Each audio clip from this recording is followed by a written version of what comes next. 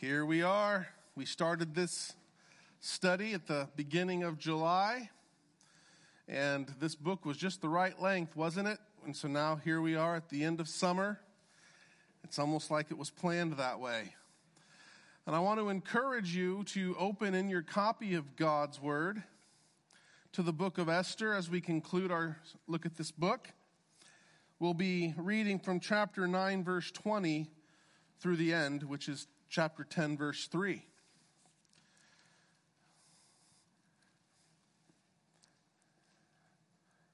Esther chapter 9, verse 20 through 10, verse 3.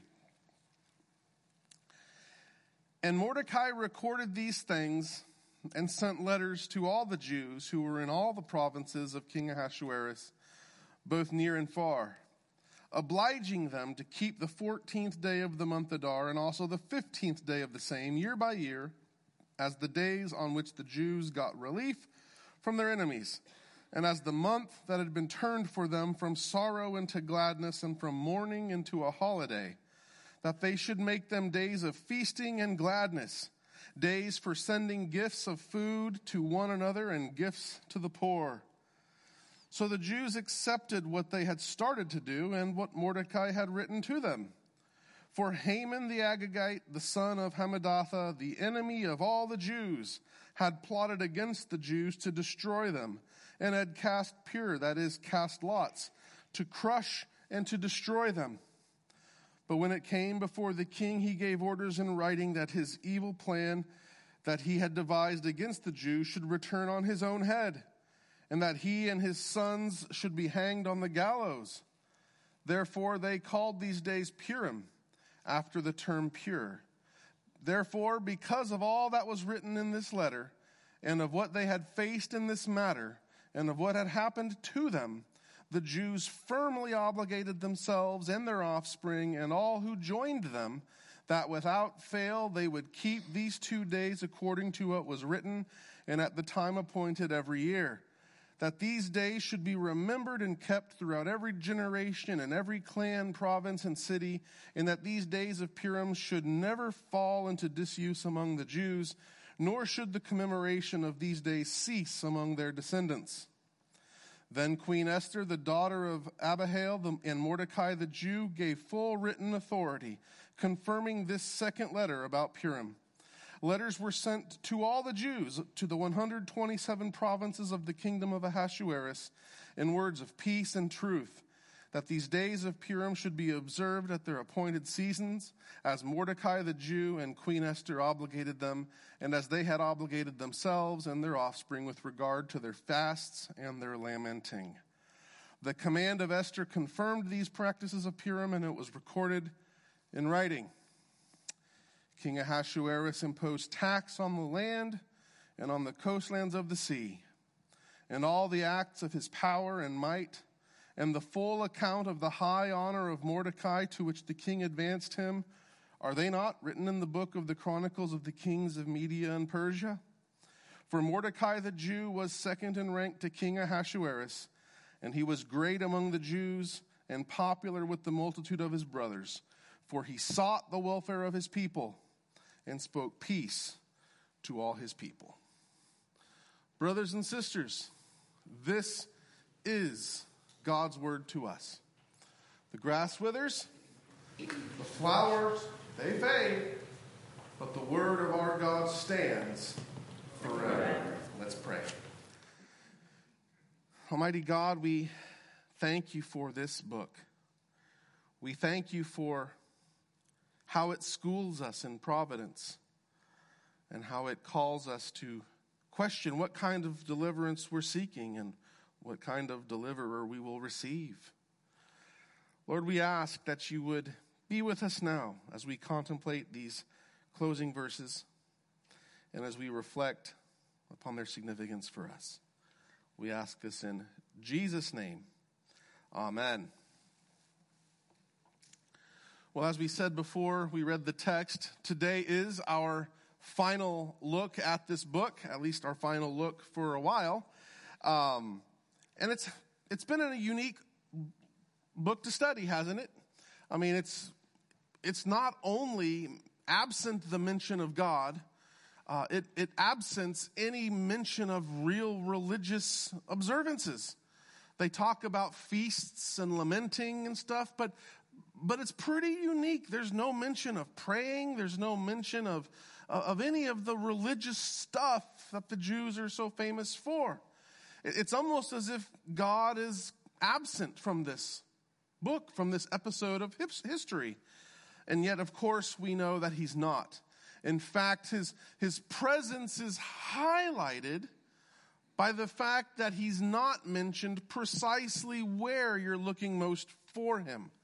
When Mordecai speaks to Esther in chapter 4, and it's almost like God is there. It's like God has been intentionally erased from the dialogue.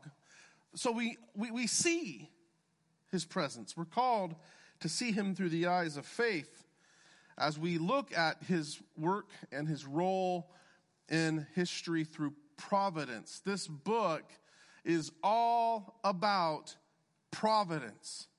How God governs this world in such a way that everything tends towards its ultimate goal and purpose. He is the great field marshal of history. And we saw how his control is so absolute, so mysterious, so marvelous, that it didn't just include the moments of here and now, but how God had arranged and set in motion things years before that would only find the realization of their purpose in a moment that we encounter in time. God governs history, and he orchestrates history, and he's doing so for a purpose. So this book is all about how God works, how we see God working in ways that just don't even take into use human instruments, how God keeps Ahasuerus awake one night, how that sleepless night really is the hinge on which this book turns. If that hadn't happened, then nothing else really would have fit. That sleepless night, God keeping Ahasuerus awake through some means, is the hinge on which this book turns. Think about that. A small little detail, a man couldn't sleep, is what led to all these events where the Jews were delivered from annihilation. That's incredible. So God works in ways like that, where it just so happens that when the king can't sleep, he decides to have something read to him instead of any of the innumerable other activities he could have done. It just so happens that they read the account of Mordecai saving his life and getting no reward for it. It just so happens that Haman is so zealous to kill Mordecai that he's like pacing out in the hallway. All that just so happens. And that's oftentimes how we think of God working in providence, where things just fall into place mysteriously. But we also see God working in providence through Esther's involvement. The people needed a mediator. If Esther had not identified with the people, they had no hope. She had to put her neck on the line for her people. And we see in that principle of identification Christ's priestly work for us. Where if he didn't identify with us and become one of us, then there would have been no substitutionary sacrifice. And so we see that the need for a mediator is real and true. And we understand this even in our own lives, where sometimes what is needed is someone with a connection to the person with power who has a voice to speak on the behalf of those who do not. But then we saw last week how God works in providence sometimes by saying, all right, you need to be an active participant in the unfolding of my plan for you. Remember, God didn't just aneurysm all the enemies of the people to death. the people had one chance to stay alive, and that was to take up arms and defend themselves. And that chance came from God. So, providence is mysterious.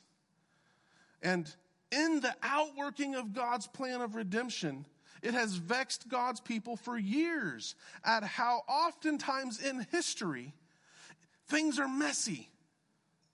A lot of God's revealed will gets violated in the process, but yet God is sovereign. Even in the violating of what he says that he wants us to do, when sinners violate God's commands, nonetheless, God's overarching control and guidance remains untarnished and intact.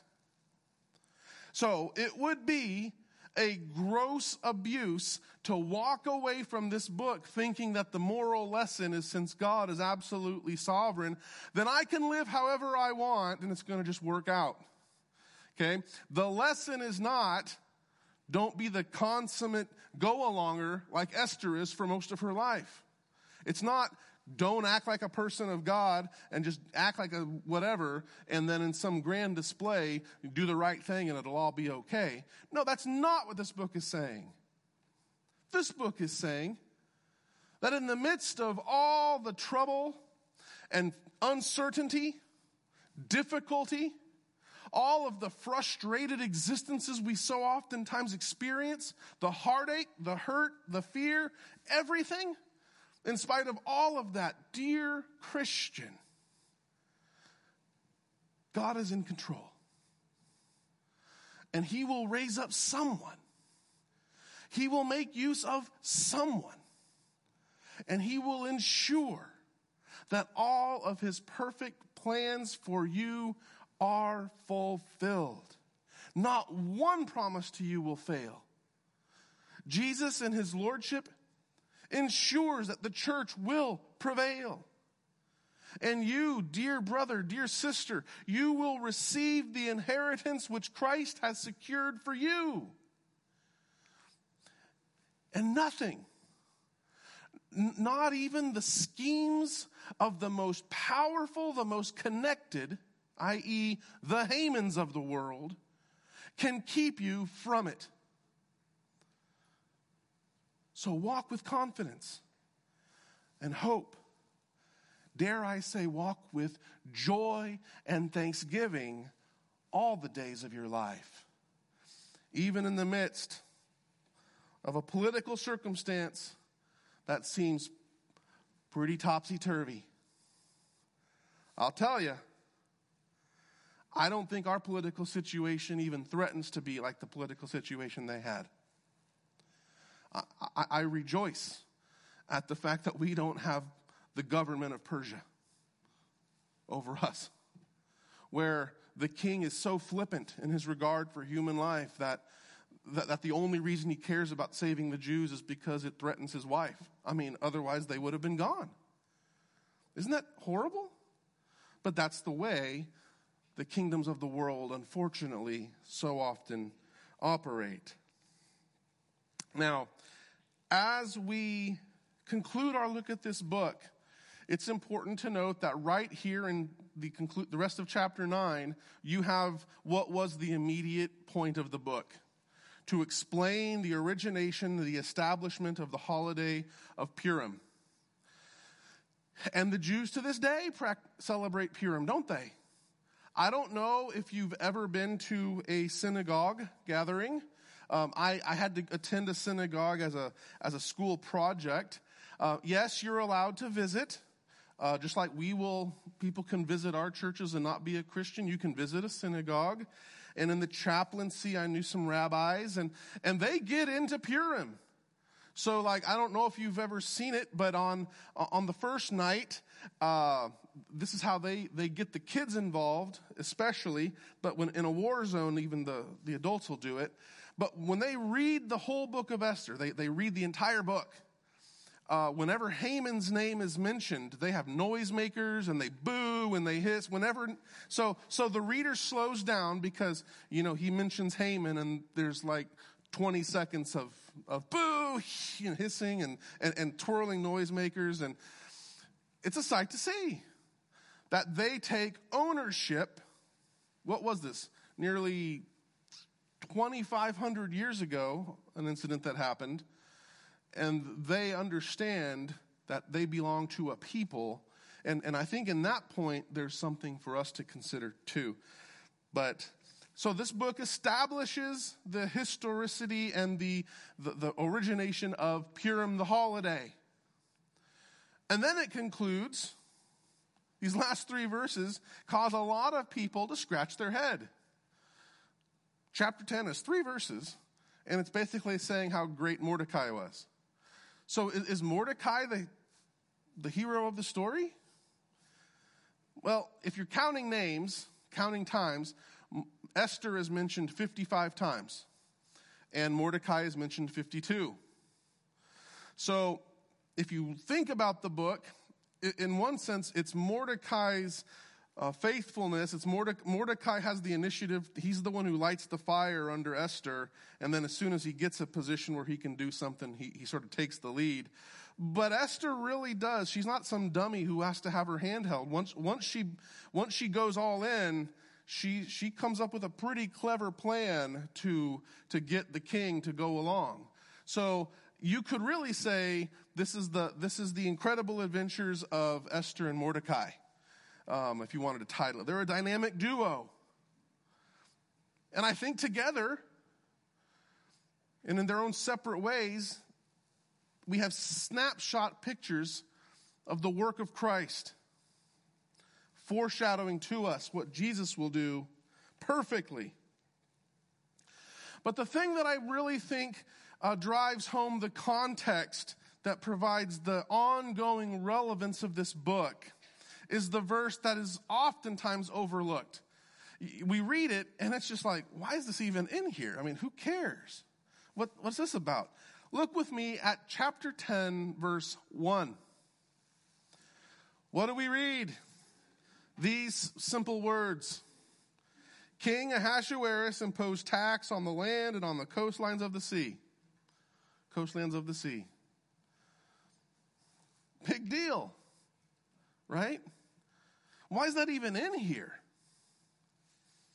Well, you know what Ben Franklin said about death and taxes. Here's another king thinking about a way to make money. Taxes. He taxes everything. But here's the point of that verse. The bureaucracy of the empire just kept rolling along. Think about this. We've just experienced what for the Jews was an incredibly dramatic situation. I mean, this has been a year that most of them would never forget. At the start of the year, they learned they're all going to die. And they're not privy, the average common Jew, to what's going on behind the palace walls. So up until the letter from Mordecai gets published, saying that they can defend themselves, they are all certain that they're going to die. But then a few months before, they get word that they get to have a chance. So they spend the next several months training and doing whatever they had to do to get ready. And then there's like this 2-day civil war. And the bureaucracy just keeps rolling along. Like it didn't even matter. To the world, the 75,000 killed just didn't even cause a blip. The empire didn't skip a beat. That's kind of how life is. Something dramatic, something exciting happens, and life just goes on. No one cares. Ladies, kind of like that retreat yesterday. You had a great time Friday and Saturday. You went home to crying kids, grouchy husband, bills to pay, messages from your boss. The world didn't care. Isn't that just how it goes? The world doesn't care. Life keeps going on. But for the Jews, life continued. They had to pay their taxes. Life continued just as before, but not quite the same. You see, what the world does, that's up to the world. Every person is going to stand before the judgment seat of Christ. And what Ahasuerus or any person in that empire did, that's between them ultimately and God. But the Jews proceeded throughout history. They proceeded forth from that moment with a new normal. And I know we all hate that phrase. It's a phrase we've come to despise because we don't want a new normal. We want normal. We don't even want to say old normal. We just want normal, right? We don't want this new to become our normal. But there's a sense in which if people are going to survive and thrive, we have to embrace the reality of whatever context we have. That's just a little fact. And then you find a way to manipulate your environment. That's what humans do that animals don't do. And, all that stuff. But they proceeded forth with a new normal. They embraced the difficulties, the challenges, the hardships, the frustrations, the politically tenuous nature of life in this world. They faced all that a little different than they did before. You see, first, they had a fresh reminder of God's unfailing love for them. A fresh reminder of his undying commitment to be with them, to be a shield to them, to be a hedge of protection before, behind, and around them. And second, they faced the future with a friend in high places. That's the point of Mordecai being mentioned at the end. Now they have a friend who's the prime minister. And so they have a little more confidence as they walk that they're not going to be subject to a death order at the whim of a tyrant. They have a friend in high places.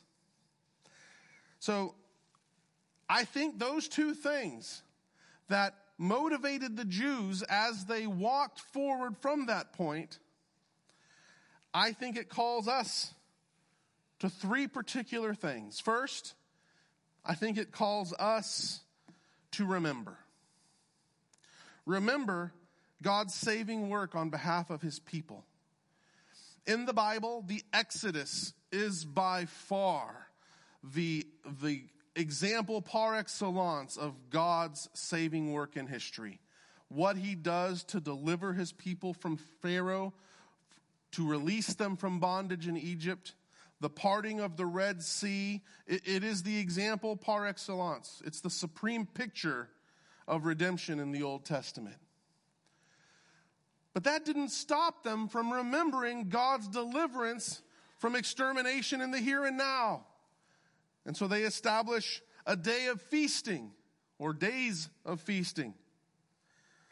It's important to remember that as human beings, we need reminding. We think we have good memories. I know all of you think you have a really good memory. My memory is not as good as it was. My short term sometimes, and if I get more than a few days even away from it, my memory starts being shaped by my perspective. And so I'll repeat back what someone said, and what they said is more what I heard, which is more what I thought. You know what I'm talking about. We need reminding. We need to be reminded of our story, the story that God is writing in providence. We need reminding of God's faithfulness to us, lest we forget. Because without fail, what happens is we experience many, many wondrous providences, but the memory of them erases from our minds the moment hardship comes to town. And it's in those moments when we need the reminding. So you see throughout the early Old Testament period especially that wherever they went, whatever they did, they're always erecting these little monuments. That's a good practice. We can write things down. We can record things. Do whatever you need to do. But I want to challenge you. You want to find a way to change your disposition from pessimistic to optimistic? Start writing down as a good providence from God whenever something favorable happens to you. Little, big, write it down. And get a little journal or something. Go to Walmart and buy a cheap one or wherever. Just write it down and read it to yourself. Remind yourself. It will blow your mind. And of course, we need constant reminding of the biggest things of all. Because even though they're big and consequential, we still nonetheless forget. And so when our Lord rose from the dead, he was dead. And he came alive. That's awesome.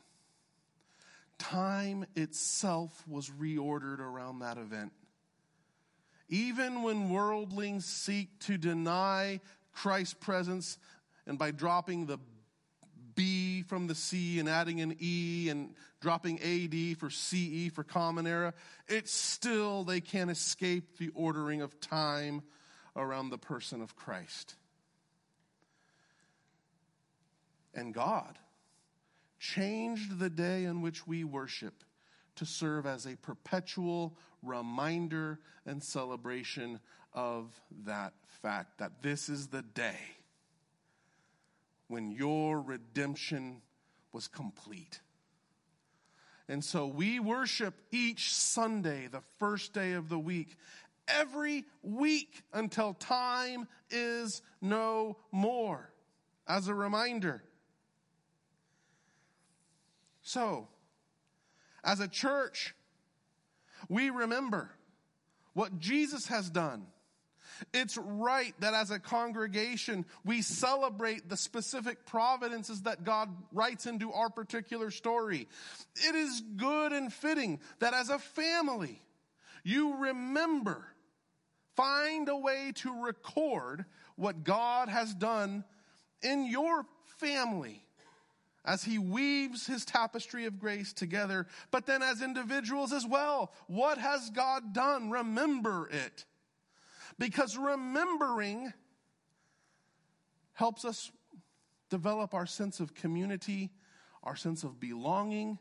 There is a purpose for remembering. It's not just to be a historical aficionado. You see, when you remember what God has done, we are to then reflect on how God and his faithfulness to his word to keep his promise, to preserve, protect, and provide for you. How God has been faithful. And so what do we do with the remembrance? Well, reflect upon it. How then should we live in the moment? Does not a recollection of God's faithfulness over all these years? Think about it. Where have you been? How God has guided you as you've made your travelings in this world. As you've gone through all of the life that you've lived thus far, and God has been faithfully with you every step of the way. So then when you face an uncertain moment now, should not that recollection of God's faithfulness inspire our devotion, our gratitude, our faithfulness or loyalty, and dare I say, our obedience? God's been faithful. Out of gratitude for all that he's done. Out of trust that, you know what, he's reliable. He's not going to drop the ball. Out of loyalty. This God who's been so faithful to me, how can I slap him in the face and act like he's of no consequence? Well, all that stuff should compel and motivate and inspire our faithfulness and hope and joy in the present. But then as you're going and you're reflecting and you're engaging the present in view of what God's done for you in the past, you can rejoice. Why? Because Mordecai here is a picture, a type, a foreshadowing of, get ready for this big theological concept here, the mediatorial kingship of Christ. You see, Jesus has ascended. And too often we fail to mention the importance of his ascension and his session. He came alive, which proves that God accepted his sacrifice. But then God has taken him into heaven, and God has seated him, and he is ruling. He is enthroned as king. And it is a mistake to think that Jesus simply rules the church. He is Lord of the church. But Jesus rules all things. And he governs all things for the good of his sheep. And out of all the nations he will call his people from wherever they are. And he will make them into one flock. And he will ensure that none for whom he died will be lost. And that everyone who calls on his name will in fact be sanctified. Jesus rules all things, governing all things. He's governing Halley's Comet right now, wherever it may be in space. And he governs all things for the good of his people, because he loves you. So, you can walk into a lion's den rejoicing, because you serve the one who will never leave you nor forsake you, and will ensure that every promise he's made to you will come to pass. So this passage causes us to remember, to reflect, and to rejoice. And so I think that's really, when you sum it all up, what Esther's about. God's providence in history. And yes, in his mysterious way, he will use people who may be only marginally part of our body, but that's beside the point. Whom God uses is whom God uses. But for you and for me, remember, God is doing wondrous things in history. Reflect that what God has done should inspire present faith, and we can walk with joy, knowing that he will indeed make sure everything good comes to pass.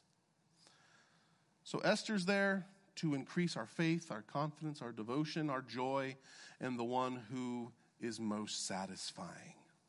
Let's pray.